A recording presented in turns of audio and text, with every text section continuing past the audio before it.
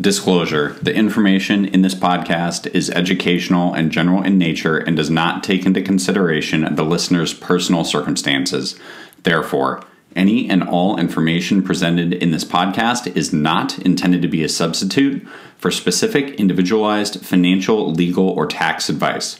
To determine which strategies or investments may be suitable for you, consult the appropriate qualified professional prior to making any decision.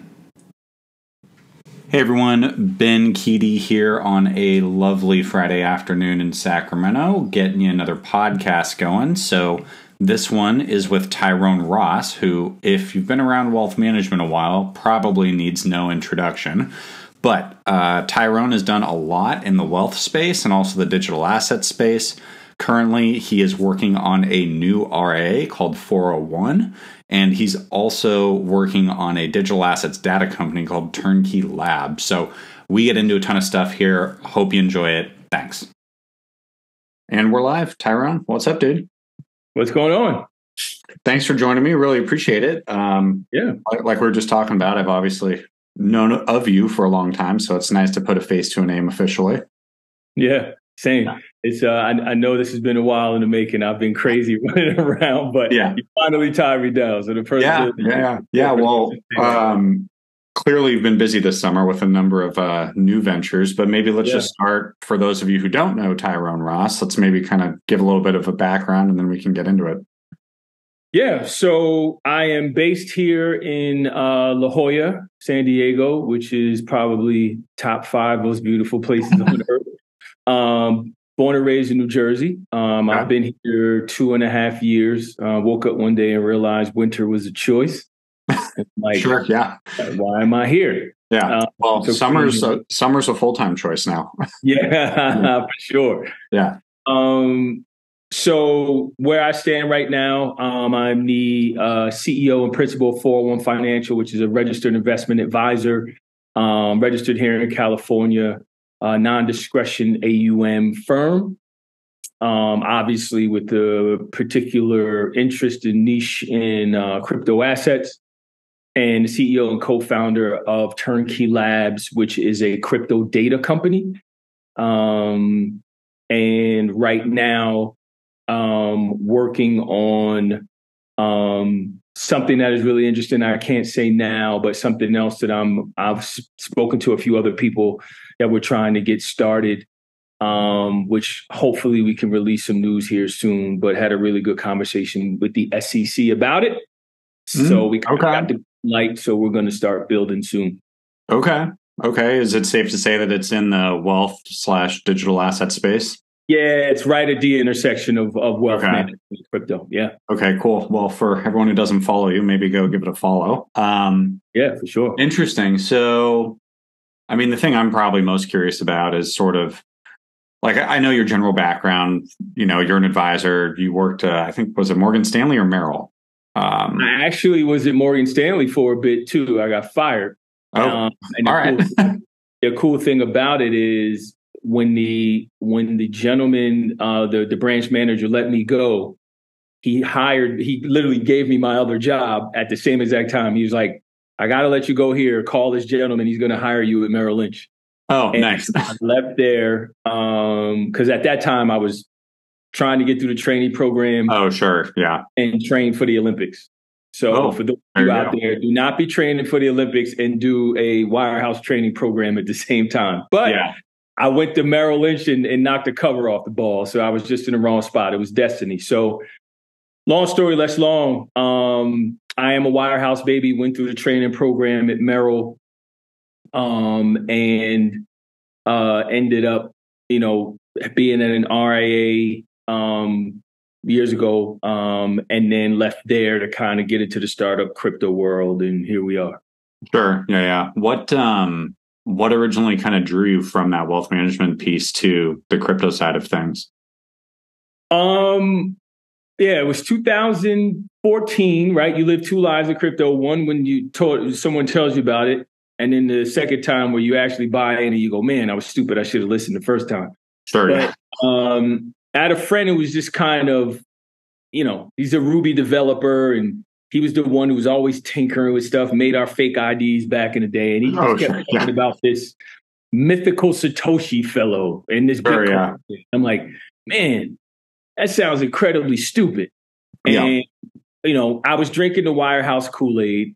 Yeah. And eventually in 2015, he got me because he sent me some. And I was like, whoa, tell me everything.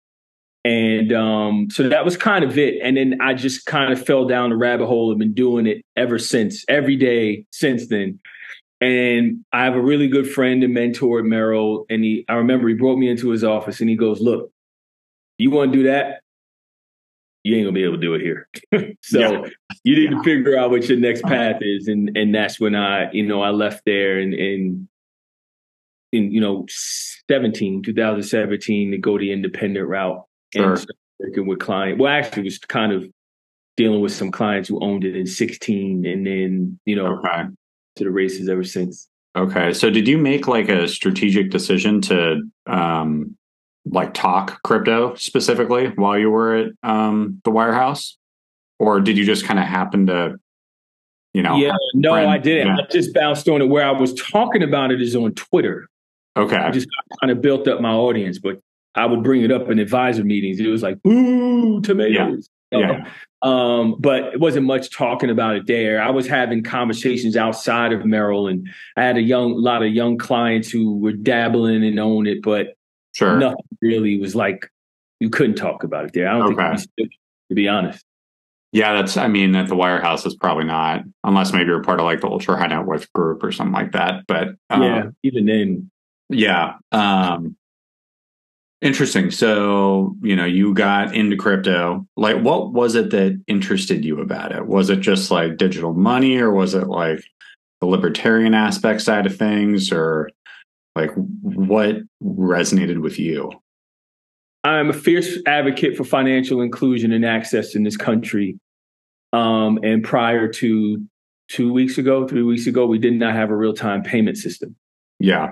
And growing up in a home where we had to operate outside of the traditional financial system with check cashing places and money orders and things like that, that's what drew me to it. I'm like, this is going to change finance, right? It wasn't about number go up. It was like, why isn't this technology available to everyone, everywhere? And again, I've just been a fierce advocate for financial access. And Bitcoin was the thing that kind of put that on its back and forced folks to look at this differently. Yeah. And I think if you look at it doing that, it should be worth $1 million a coin. Sure. Okay. So you really kind of felt this, I guess, from being a young kid, I guess, all the way up. Because one thing, I've spoken about this on prior podcasts and maybe why, crypto has been harder to take off to a degree compared to like, places maybe like Argentina right now that's going through hyperinflation. Like we have generally a pretty good, financial system here. It's relatively open, but it sounds like based on your experience that, it wasn't as open as maybe people think that it can be. Yeah. Open to who?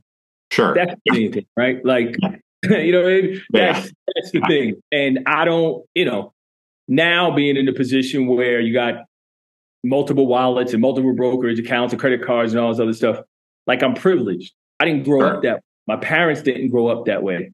There's millions of Americans who still don't have access, right? There's banking deserts still. In the United, like as we sit here right now, there's banking deserts in the United States of America. So open to who? So I think that's the thing that is compelling to me, right? And that was the thing that I've always looked at this as being something that was very powerful to bridge that gap, and I still do. Mm-hmm. It is the one inarguable use case that it has, which is funny to me. Everything else gets, pushed in ridiculous narratives. You telling me that Bitcoin hasn't had anything to do with some of the financial innovation we've had in the United States since 2008? Oh, yeah. Come on. Yeah. Yeah. There's a lot going on there. Well, that's cool. So, I mean, I guess with about like something that hits home like that for you, like as a values driven thing, it must have been pretty easy to I guess, like take the plunge and go full RA and start to figure it out? Yeah, I was going RIA before just as a career move, but it was really easy to say. I always felt like the stock market was, again, it was for a certain group. For who? Yeah. For everybody, because look at the stats. Yeah. Who owns stock? Yeah. Right? So I always felt like there's a huge barrier to entry here. Financial education efforts have failed. You're doing it wrong. Yeah. Yeah. This puts it right in the hands of the people. So anyway, so it wasn't like I started my RIA to do that. It was just that I was a financial advisor. I put myself in a position where I wanted to provide financial education and personal finance and financial planning and estate planning to people. What better way to do it? And it just so happens that I'm a punch drunk crypto hippie. That's yeah. Yeah. That's all. Yeah, I mean, you kind of touch on one of the big problems with just financial services and like in general, just the thing that because I'm a former wirehouse baby too. I was at Morgan and Merrill as well. Now I'm on the tech side, so I sell software for a living. But one thing that always struck with me is just the fee structure. Like a percentage of assets, in theory puts you on the same side of the trade, but for an advisor to make a living, you got to have a significant slug of money for them to talk to you. Type of thing. And that's not very, if you talk about, financial wellness and inclusion and, a million other sort of buzzwords, like if you don't have 250, 500K plus, like your average advisor wants nothing to do with you. Mm-hmm. When you do the math, it makes sense because, percentage of that and then half to taxes, half to the house. And then you also take unlimited liability if something goes wrong, essentially. Like, a new structure for financial services, I think, is desperately needed. I think it's starting to see a little bit, and that's why we built 401. Yeah, it's completely antithetical to that. Like we took that model, smashed it in half, and started it from scratch. And yes, the AUM model is inherently exclusive. It's built for larger advisors to work with, because it's tough if you're a young advisor, you're starting from zero to have AUM unless you got existing firm, right? Assets or really rich family. Yeah. Most people don't.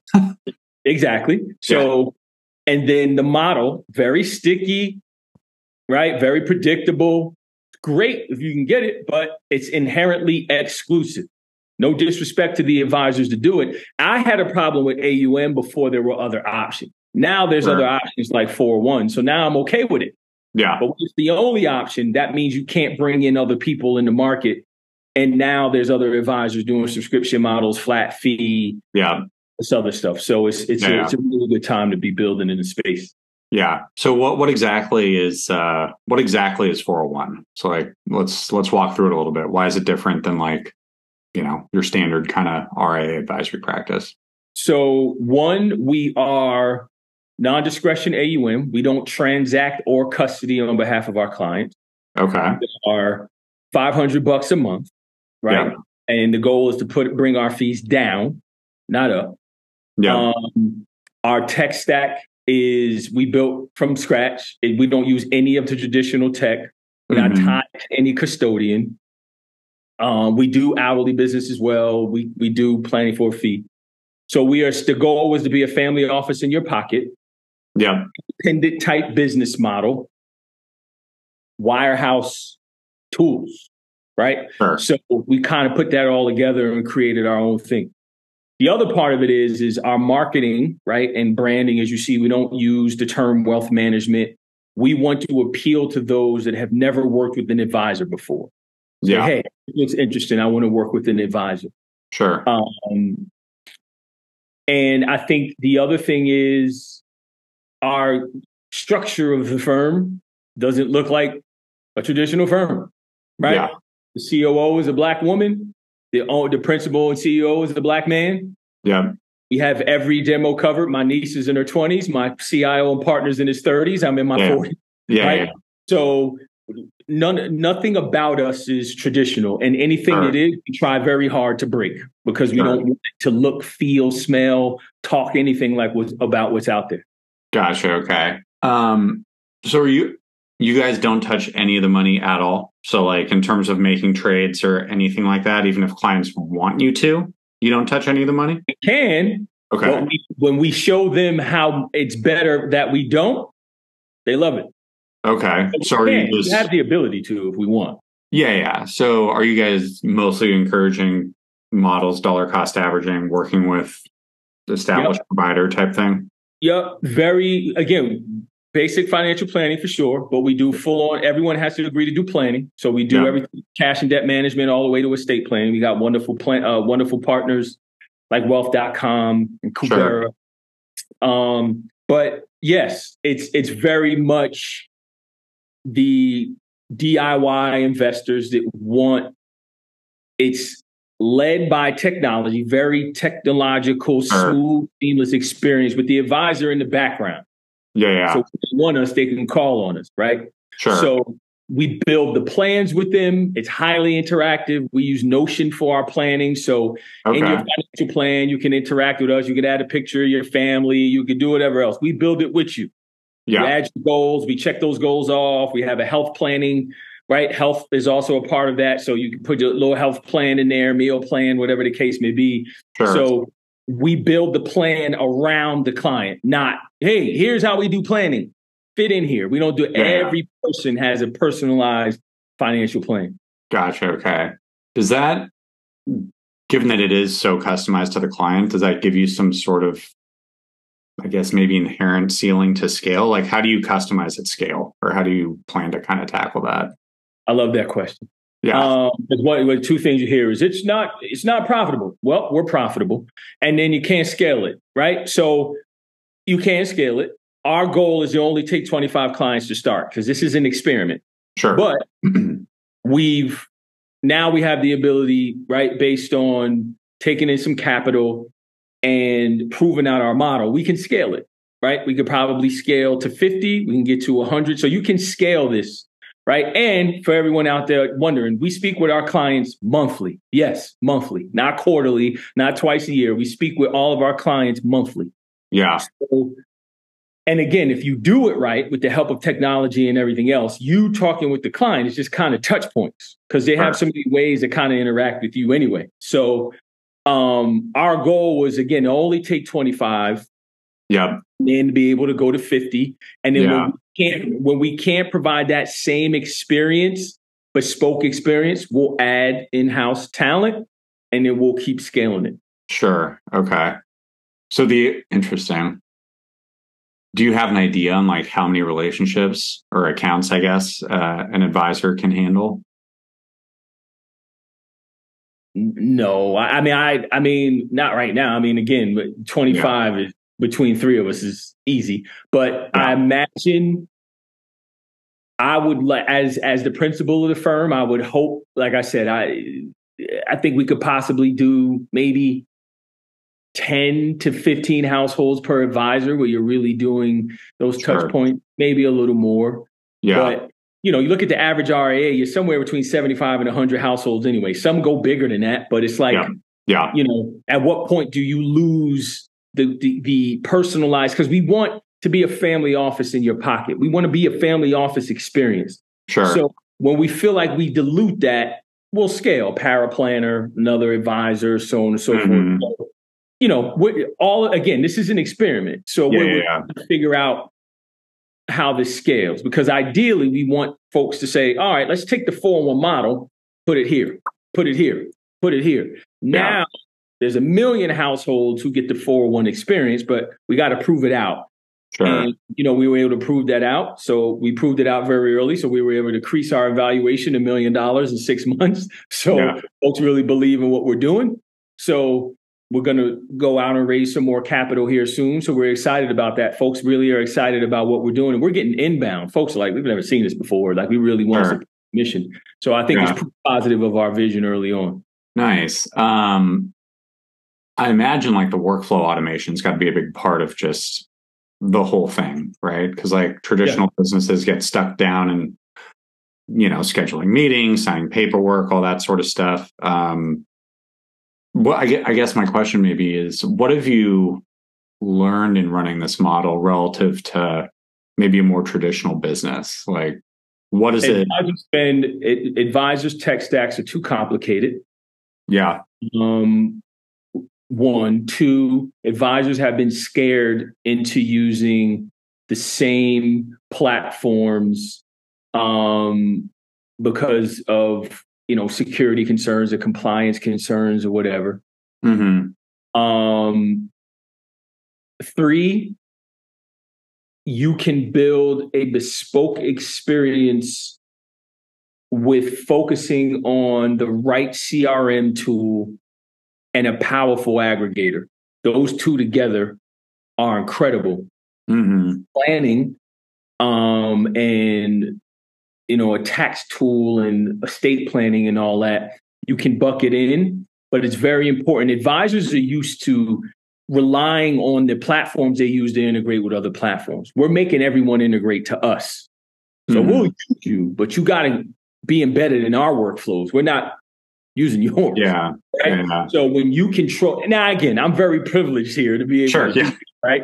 Yeah. But that's what we did. So it's easy to say, all right, here's what our workflow looks like in Notion. Here's what we need for account opening, this, that, whatever. I will put our workflows up against anybody's. And we will smoke them. Right? Yeah. Because it's hand woven. Like we built it from scratch. So again, privileged place to be. So we get to create that experience along with our partners. And we've had willing partners to be able to do that. And because of it, our clients rave about it because it's like we got a web app. Yeah. They just hit the web app in their phone. They're writing 401. It's pretty cool. Sure. Yeah. Yeah, I mean, I've worked at a number of wealth tech companies in the space, and there's a lot of great solutions out there, but you definitely touch on it's hard. I mean, your average advisor is not going to be spending a lot of time to optimize their tech stack, right? Yeah. And particularly the workflow side of things, the integrations for a lot of things aren't as deep as they probably need to be to create a well said, a really optimized thing. Well said. Which is interesting, I guess. I mean, I guess the only way to do it would be to make everyone open up their APIs to you and just pull as much as you can, right? Yep. And as you know, the space is slowly inching to open APIs. Yeah. Right. And that flat file format needs to die. But, they're moving to APIs. But that's one of the things we didn't want to deal with, because if we were doing that, we would have still been trying to put our tech stack together. Right. Sure. And it saved us a ton of money. Right. We're running incredibly lean. So when we did that, it was easy to have conversations and go, all right, well, these folks are out because there's just no way. Yeah, they're not going to move fast enough. So that saved us a bunch of stuff. So it was like, all right, now let's kind of, we mapped everything out for 3 or 4 months before we even launched the company. So we went through everything, demoed a whole bunch of different things or whatever. And it was just like, no. And then we finally were left staring at each other going, oh, we got to do this ourselves, don't we? Yeah. So we put it together and clients love it.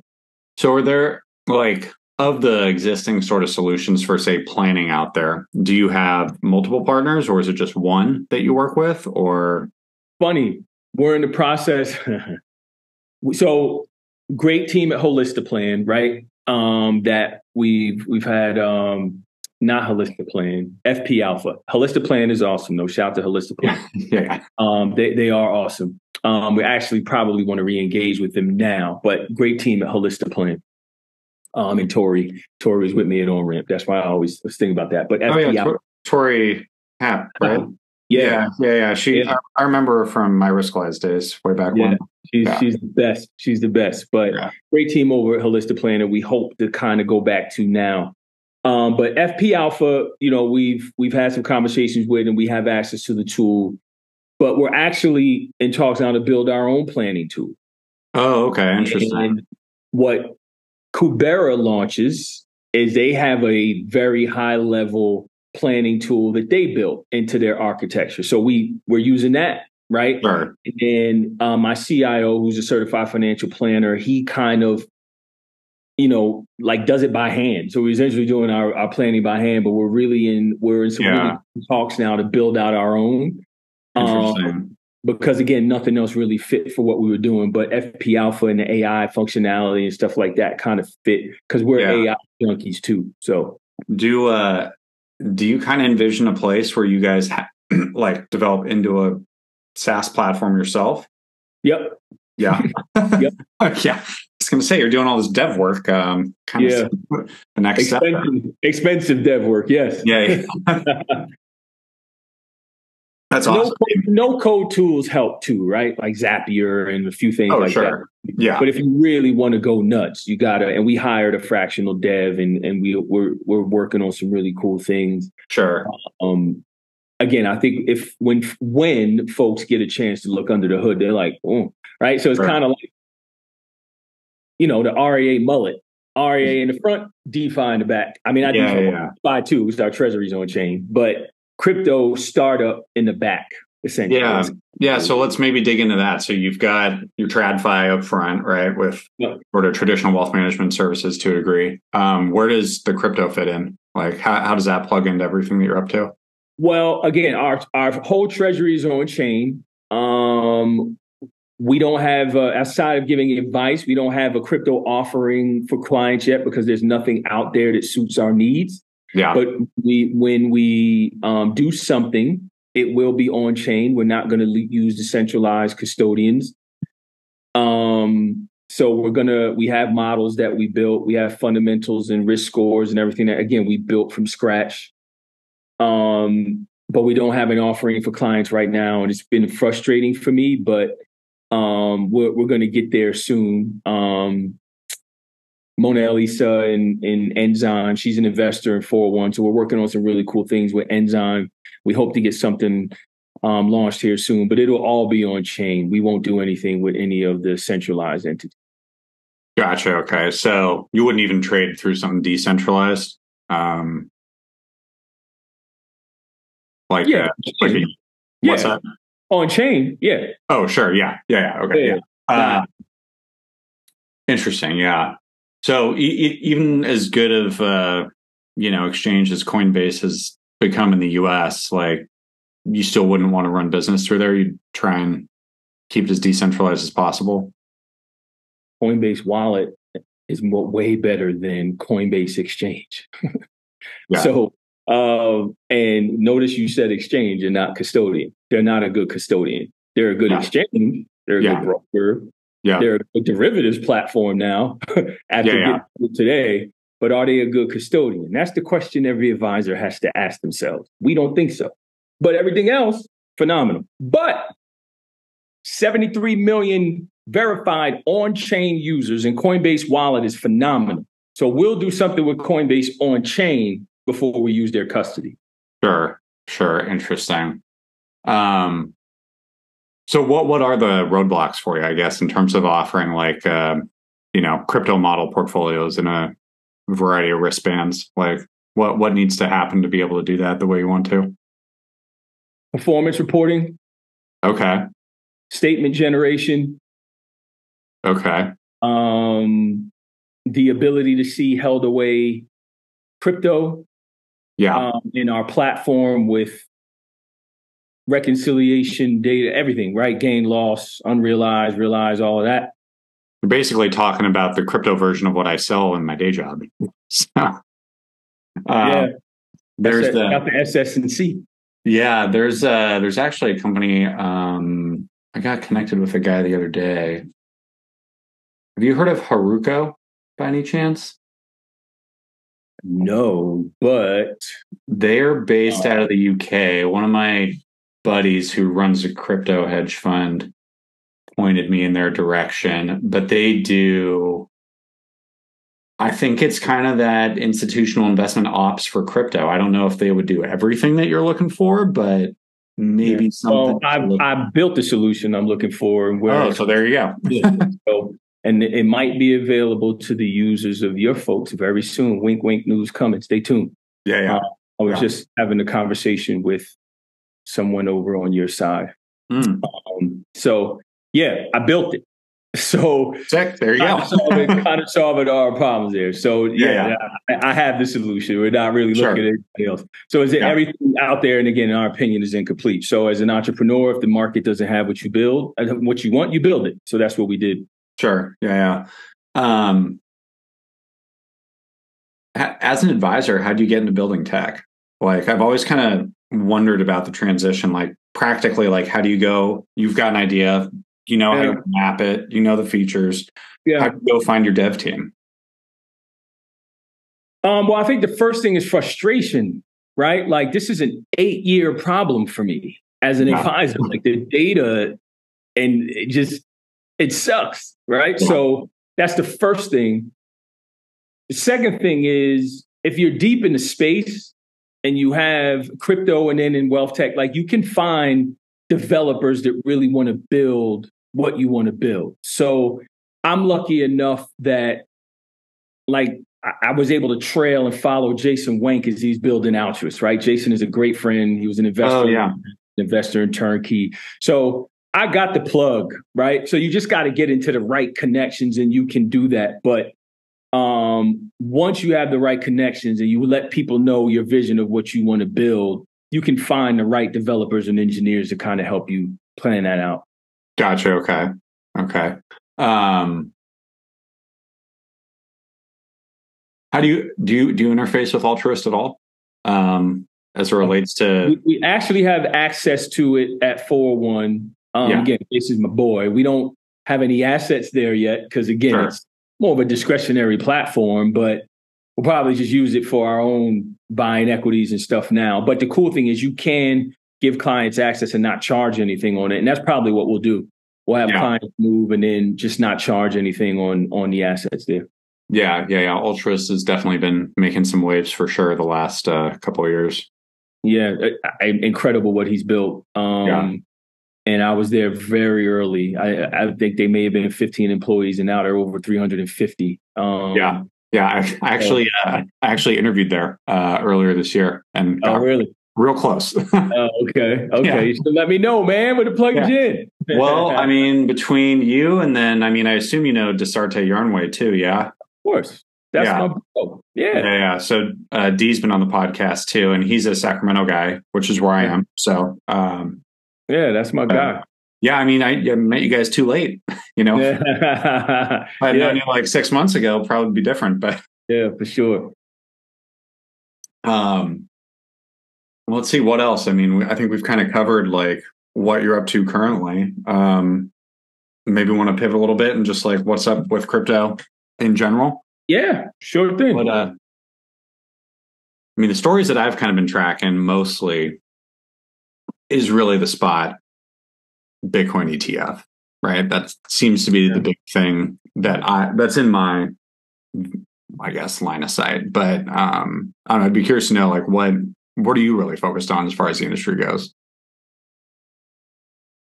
Oh man, how much time you got, right? I do this every day, all day. So there's a lot of interesting things right now.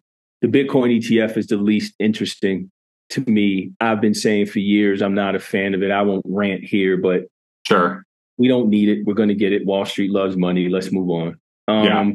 I think one of the things that we're focusing on right now that we find very interesting is the launch of Base. Incredible what they're seeing there in terms of traction. The other thing is the move, how on-chain UX is improving in wallets and things of that nature to make it seamless to go in between different chains, move money. So that, I think that's a big one. On the wealth management side, which again, I spend all of my time, the custody rule and how that's going to affect advisors in the future.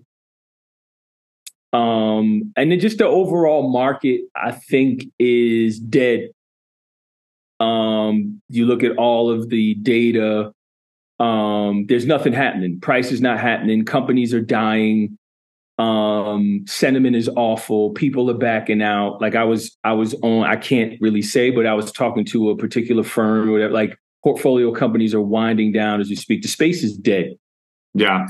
But underneath, very similar to previous cycles, there's building like hell. There's a lot going on, right? So as far as the things that matter, you look at the metrics, volumes are down. It's dead. There's really nothing happening. I don't mean dead like it's going to zero. It's just dead right now. Like there's not a lot happening. So we're excited. We're building like hell. We're having really awesome conversations. There's a lot of things happening behind the scenes that are exciting, but there's no catalyst or anything right now that makes it interesting enough for the, volatility seekers and the day traders and everything else. But the long-term folks here like us, this is blue skies. Yeah. So what do you think like is a catalyst or a couple of catalysts that kind of bring the eyeballs back to crypto and the excitement? I've kind of viewed the ETF as a way to do that, just to get. I do think it will do that. I do think the ETF will bring folks back, right? Yeah. And folks will get excited about that, and that'll die out. I think the other thing is the iPhone moment. What is crypto's iPhone moment? Where everyone goes, right? It's still missing its iPhone moment. Yeah. Whatever that is, I don't know. Sure. That's the iPhone moment. I also think the next $500 billion to $1 trillion in market cap is going to come from the wealth management space. So when you get a large RIA or independent broker dealer, or why I wanted like to say, hey, we're allocating heavily across and I'm not talking about a $20 billion RIA, 50. I'm talking $200 billion, $300 billion RIA saying, hey, we're, Cetera, right? Yeah. Like broker dealer space, folks like that. When they start, right? Right? Because again, you have big news this year, PayPal with their, with their stable coin. And you got BlackRock, right? So you got some big firms at Virtu, Citadel, Schwab, Fidelity, right? With their exchange. They're kind of sneaking around. What they're doing. Here's what I've been saying. 5 years from now, probably less, cut that in half, you won't recognize the crypto space. A lot of the names that you have been hearing are either going to die or get gobbled up by those folks because they got a ton of money and they're just waiting for. Sure. And they're just going to go. Yeah. Right. I encourage everyone now, go look at the share price of Coinbase. Look at the market cap. Whatever it is, right? We can look it up right now. You telling me that Larry Fink didn't look over the desk at Zuckerberg and go, come on, man. Mm-hmm. We could buy you with the money in my shoe. Yeah. So again, I think Coinbase is a growing business. I think clearly the equity analysts can't really figure out what's going on there. But what's to say they don't get bought? What's to say Gemini doesn't get bought? Who knows if any of these companies are going to be around? What happens with Anchorage? What happens with NYDIG? What happens with BitGo? BitGo raised $100 million today, but a $1.75 billion valuation. That is like a speck of dust to Fidelity or Schwab. So again, I don't think crypto folks put things in perspective here. And now you got those folks just staring over the fence going, oh my God, there's carcasses everywhere. So they're going to pick talent, they're going to pick at the tech, and they're going to pick at the actual resources and end users of these platforms, gobble them up. It's coming. Where does that leave you? Is that good or bad? It's great for me because I'm not building a B2C business. It's fantastic for me. What we're about to, we're working on some really cool things at Turnqey. We just signed a large enterprise customer that will be announced soon that I think is going to shock people that we got that done in this environment. And we got a list of more in the platform because I've always was building for a bigger picture. I never was in this space to build anything for retail. Yeah. But I do know that as an advisor, clients own it. They have it in the closet. The advisor don't want to talk about it. They're uncomfortable. All these other things, but it leaves me in a great place. Yeah. Well, I guess maybe my question was more at sort of TradFi gobbling up, DeFi crypto. What do you think that means for the industry? If Schwab, Fidelity, Goldman, BlackRock pick over, the choice pieces of crypto's carcass and the next, 3 to 5, like, do we ultimately just kind of roll back to like a TradFi system to a degree? Yes, that's where it's going. They can't do anything with DeFi, right? I think DeFi, they can't gobble up because it's DeFi. Yeah. But they will gobble up everything centralized. Sure. Everything. Sure. Again, if there's one thing that I'm almost certain of at this point, it's that. Yeah. Right? You name me the top 3 crypto companies standalone that you think will exist in 10 years. I don't know. Exactly. I don't know. Right? I don't know.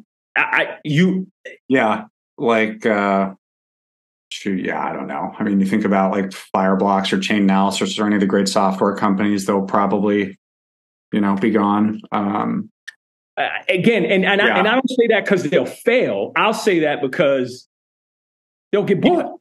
People with much bigger pockets. Chainalysis, wonderful company. TRM Labs, wonderful company. But what are we talking about here? Like, it's right. The entire space is tiny. It's the kids' table at the family barbecue, right? And it's proven that it can't scale. Yeah, I love crypto. You will not talk to anybody in your lifetime who loves crypto more than me. I promise you that. And I'm telling you, it's the kids' table. It lacks designers, lacks product people, lacks marketers, and we've anointed clowns to be the face of the space. So we need trust and leadership. Yeah. So with that, there's been no ability to scale beyond pushing money from one side of the wall to the other. What's going to bring in the next 50 million users into crypto? Who? Again, I'll ask that again. What crypto company is going to do that? Coinbase? Okay, how? Right? So I don't trust them. I think they got a nice group now. I think they'll onboard enough, but 50 million? We'll see. But I'm not confident in that. But I'm confident that BlackRock and Aladdin together with Coinbase could do it. Yeah. Right? So crypto it's been Lord of the Flies. It's been too much damage. Yeah. I get a 360 view of the space from venture to wealth tech to straight crypto to founders, entrepreneurs, public. I get a 360 view. The space is dying. There's innovation and good teams, things that are going to die. They can't raise more money. It's out. Like I literally had. I'll read this to you. This is from a big wealth tech CEO and founder that you know. Yeah. Say here, right? I know crypto in our platform has really died a quick death among our 80% subscribers who are wealth advisors. It's bad. And here's I'll one up it. Just so you know, I'm not blowing smoke.